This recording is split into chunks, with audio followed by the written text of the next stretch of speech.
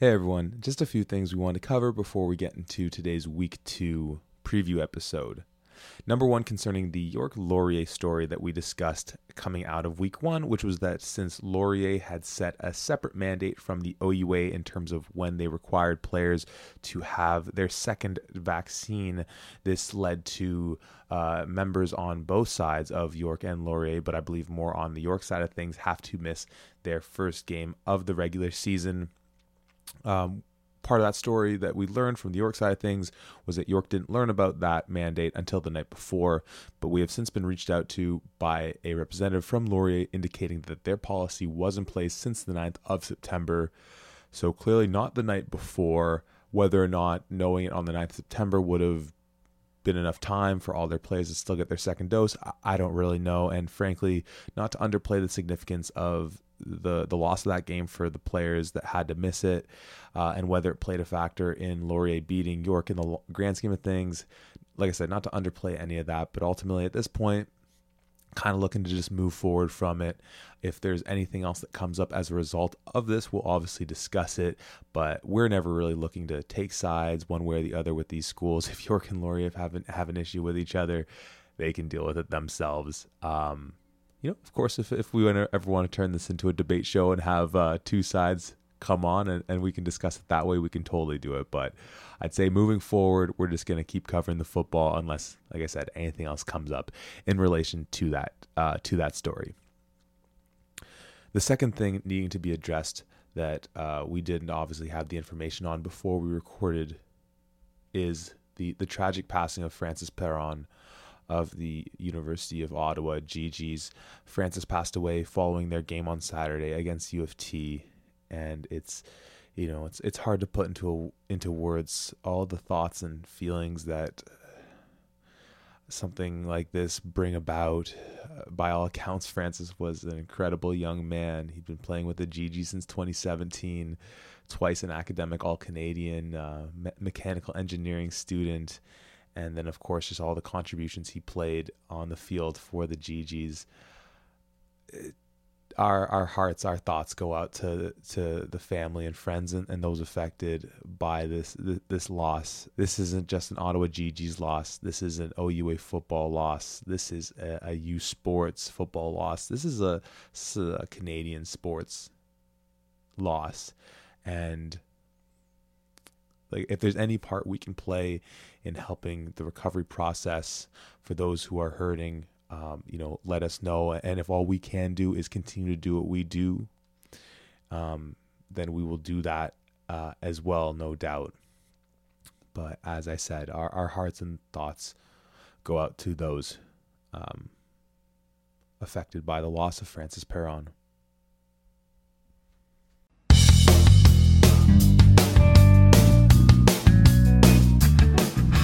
Hello and welcome to At the 55, your home for OUA football. We are now previewing week 2 in the OUA, and we will start off with our game of the week. It is part 1, I guess, or the first installment. We'll come up with something a little snippy of the Battle of Waterloo. Waterloo at Laurier. It's a 1 o'clock game. I think the biggest thing, before we kind of get into the players, we talked about this on the review podcast from week 1. Of course, the kind of issue coming out of York with Laurier setting their vaccine mandates slightly different from the OUA. I don't know for sure whether or not this is going to affect Waterloo at all. So that's obviously going to be a big question mark in this one. And we also saw in that last week, we saw Taylor Elgers might have to come in for Connor Caracello at quarterback. So I'm not too sure. I'm liking Laurier at home on this one. What stands out for you? You're liking Laurier at home? I'm not sure I am liking Laurier at home on this one. Let me repeat that for a third one. I'm not sure I'm liking Laurier at home on this one. What kind of performance do you think they're going to have to do to steal the win in this one? Defense. I mean, let's be honest. We were all kind of a tale of two different stories, let's say, maybe in week 1, despite Laurier coming out with what maybe looked from the outside as a large win. You're going to go in with a rookie quarterback, not great, especially considering what we saw out of the Waterloo defense from in week 1. But I think, Laurier, it's kind of time, the defense has to step up, and it's going to be really hard against Trey Ford in this Waterloo offense. So, I mean, obviously, they're going to need to try and keep it as a low scoring affair. But I mean, if I'm being honest, I just don't see it happening. Maybe if Carousel was around, I would maybe think things differently, or at least I would be more open to the idea of a Laurier win. But, I think it's going to be Waterloo in this one. Yeah, I'm going Waterloo as well. I could see it being tight early because, kind of as we talked about with Waterloo, it seems like they're trying to not just be completely Trey Ford centric as far as their offense is concerned, working Brandon Metz at the running back position. And yes, I do like a lot of the guys on this Laurier defense, but I just feel like as the game goes on, it'll just get to a point where I think Waterloo will just pull away. Of course, Battle of Waterloo, plenty of years where Waterloo's been the favorite, and Laurier will win, or vice versa. So kind of has that same sprinkle of magic pixie dust or whatever, that when it's Toronto, York, or Carleton and Ottawa, there is a bit of the sort of all bets are off. But my bet is on for this one, and I'm gonna go with Waterloo in this one. Our next game, we have Ottawa taking on Queens. We talked about in a lot of the breakdowns of the games out of the East, whether it was Ottawa and Toronto, Queens and Carleton, that it seems like so far, 1 week in, that these teams are really evenly matched. And looking at this game especially, I think it's going to be a similar occurrence. Probably going to be a little low scoring, would be my guess. But I think this will be a really evenly matched game. What are your thoughts, first impressions looking at this matchup? I think it's going to be really fascinating. I think it's funny because, I'm about to say, I think people are going to be really bullish on Queens because of the win at Carleton. I guess I was one of those people in the previous pod, right? But I think not so fast, okay, as Lee Corso would say. Let's be careful here because I know Ottawa lost last week, but they showed signs. I agree with you that it's going to be a close game. But I think sort of the difference for me here is that Queens defense. I really like what I saw out of them, able to get pressure. I mean, we talked about Federico, but I was really impressed by some of those linebackers as well. Braden Reed being one of them. He had a pick as well as a sack. Walter Carabin, a guy that I played with as well during my time there. And, they look good. And I think they have the ability to cause some problems. And if they're able to cause that Carleton offense some problems, then I think, Ottawa might have some problems as well. It's going to be sort of I think the two sort of stalwarts for that Ottawa offense. We talked about Dawson O'Day, and we obviously talked about Rodney Estime. So, Queens had better come in with a plan for those guys. I think it's going to be really tight, but I think it's going to be Queens. Well, I'll make it interesting. I'll go with Ottawa in this one. I really liked, as we mentioned in the preview or in the review of Week 1, what we saw out of Ben Miracle. And you highlighting a guy like Estime and then Dawson O'Day. JP Simonkin, a bit of a slow week 1 for him, but still getting used to being in a new system and having missed a year off of football. So I think that offense is slowly coming together. As we kind of highlighted as well, I like a number of guys on that defense too. But overall, I do think this is going to be a really competitive game. I'll stick with Ottawa on this one, though, to make it interesting for our purposes. Our next game, we have Carleton taking the trip to the 6 to take on the York Lions for York's home opener. This one's interesting because, as we mentioned in the York Laurier game, a lot of players missing for York who will no doubt be back in this one. Because the circumstances that revolved around them missing that Laurier game will move off of that for now. And a Carleton team that obviously lost against Queens, and in the process of it was a little underwhelming. But they looked all right. All right. No doubt. For me, I think maybe I was too high on them going into this year, which can get you in trouble with Carleton sometimes because they've been known to have, really good teams on paper that don't always produce. We don't need to go through too many CFL rosters to bear that point out.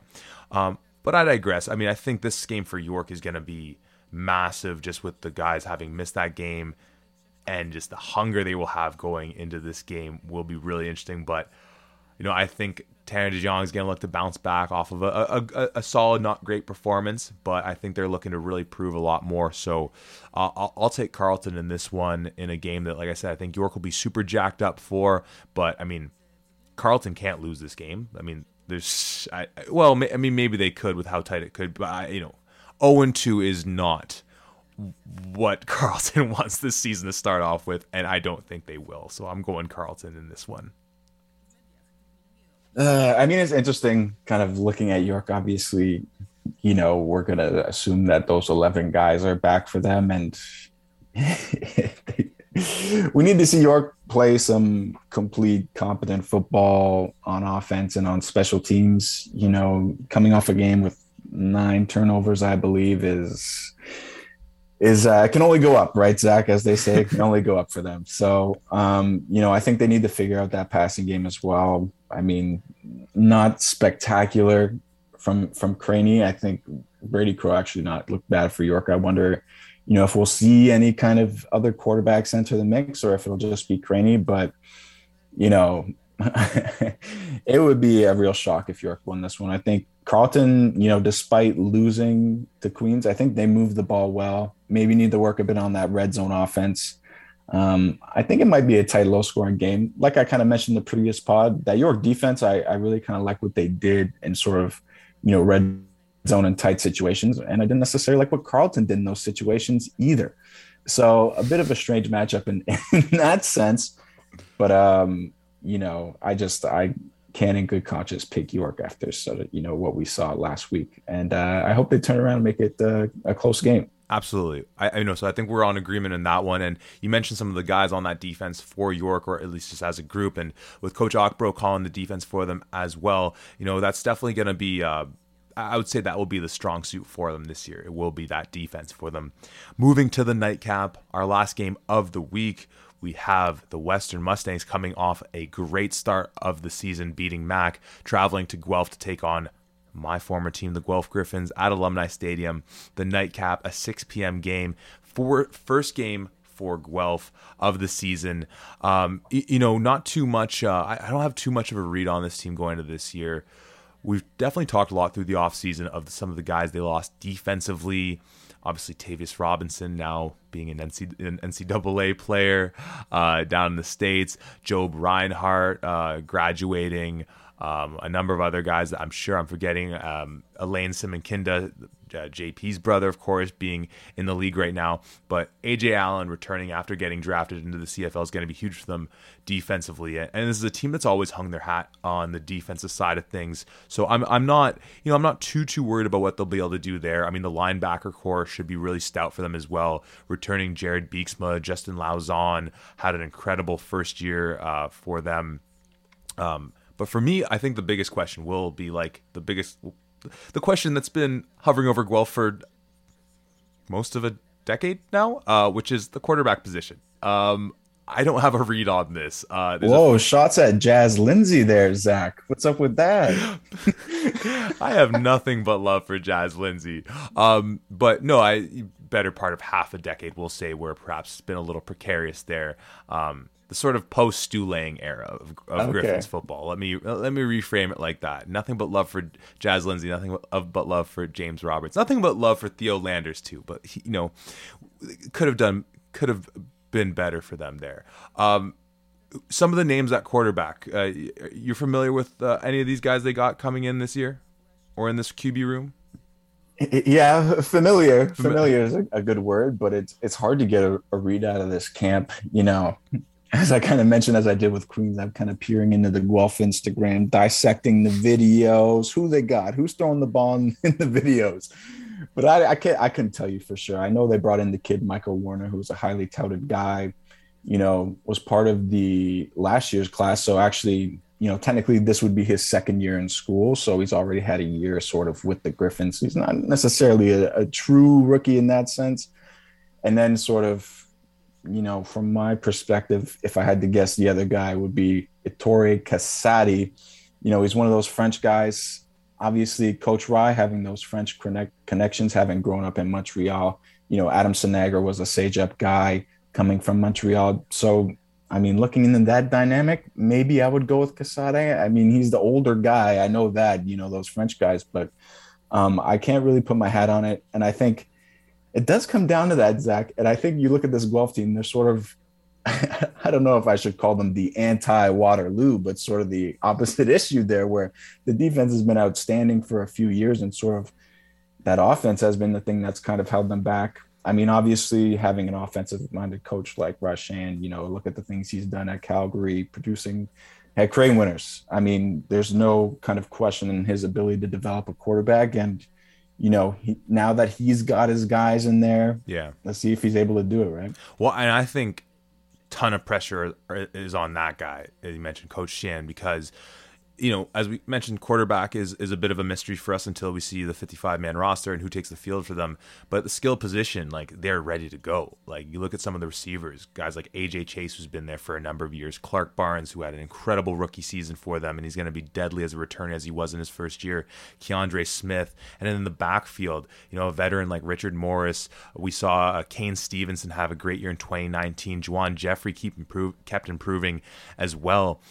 So I think, as you mentioned, Shan's known as a quarterback guy, and he's now had time to build this team in sort of the image of his style of coaching. So, maybe you can chalk up in the first couple of years, well, he's using the players on the team that were kind of given to him, but he's now been able to build this team. So I think there's a lot of pressure on this team for his sake, as his reputation as this quarterback whisperer, to get it right. And he's brought in some of his guys, and I think this will be a big year for him, not just with his team. So I think it's a similar story in Guelph, where defensively should be pretty solid. Some good skill position guys. I mean, if you were watching the CFL last week, we saw what Kian Schaefer-Baker is able to do at the next level. Sure didn't look like what he did at Guelph, which, once again, speaks to some of the precarious nature of that offense and that quarterback position over the last few years.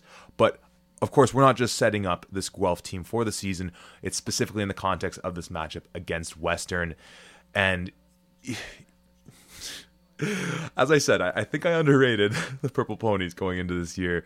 And as we kind of took away, the big takeaway was just the performance of their offensive and defensive lines, being able to get pressure without blitzing and being able to get their running backs space to pick up big yardage, 4 or 5 yards before first contact.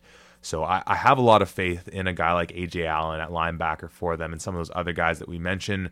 The defensive line, not as stout as it had been in years past for Guelph.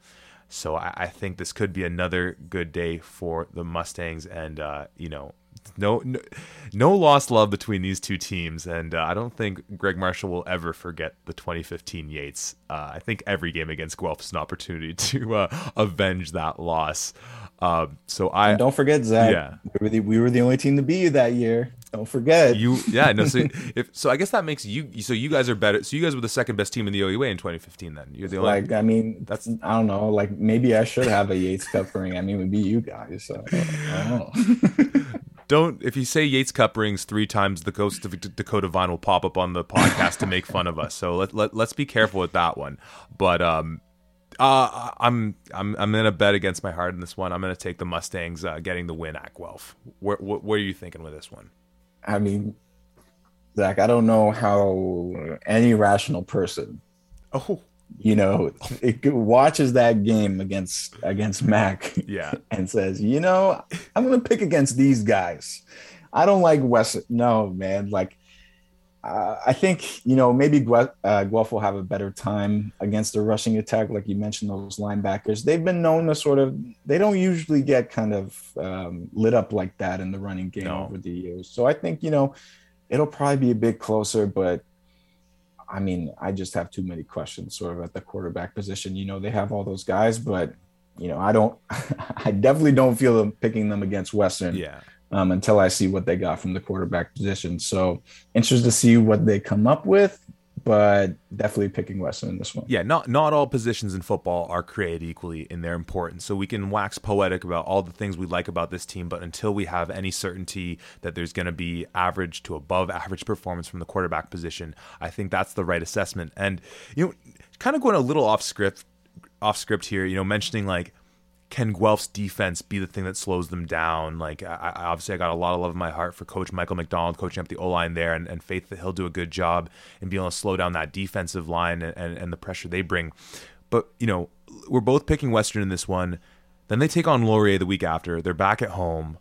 Not to spoil any predictions, I'm going to go ahead and say I think that's a Western W. Then their next game is home against Windsor. And then it's not till the following week that they take on Waterloo. And then they end the season with Windsor as well. So, oh man, Waterloo, let's hope you're everything that we think you are and more. Because if not, this could just be a rinse, lather, and repeat for the Western Mustangs. Obviously, repeat not in a literal sense because they wouldn't be repeating, but just as far as, putting up 6-0 or something close like to an undefeated season could be in the cards for them. But that remains to be seen. Any other notes going into this week? Anything you're really excited for in particular? Well, I mean, it's easy to kind of have our reactions after week one, but, let's remember, it's only one game after all. But I think, some interesting pictures were painted in that week. And I'm interested to see how these teams develop and how they adjust, right? I mean, they haven't really had any film of each other for 2 years. Yeah. So, I mean, the preparation, I feel teams are going to feel a lot better about that this time around. And, we'll see how they adjust. Absolutely. Well, that'll wrap it up for us here on the Week 2 Preview Pod. Make sure you are absolutely following us on our socials, the 55 Podcast on Twitter and Instagram. We will be live tweeting on the games, the ones we are at and the ones we are just covering from the comfort of our homes.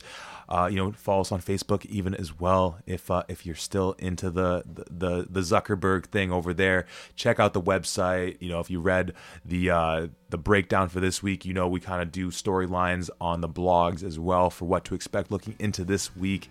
And if you're going to Battle of Waterloo, I'm expecting to be there as well. So make sure you say what's up when you're there. And as always, visit the website as well for any merchandise you want to get, which of course not only supports the brand, but supports Stella's Place, a non-for-profit that supports young people dealing with their mental health. So always trying to help them out as best we can. But with that being said, enjoy week 2, and we'll see you next week at the 55.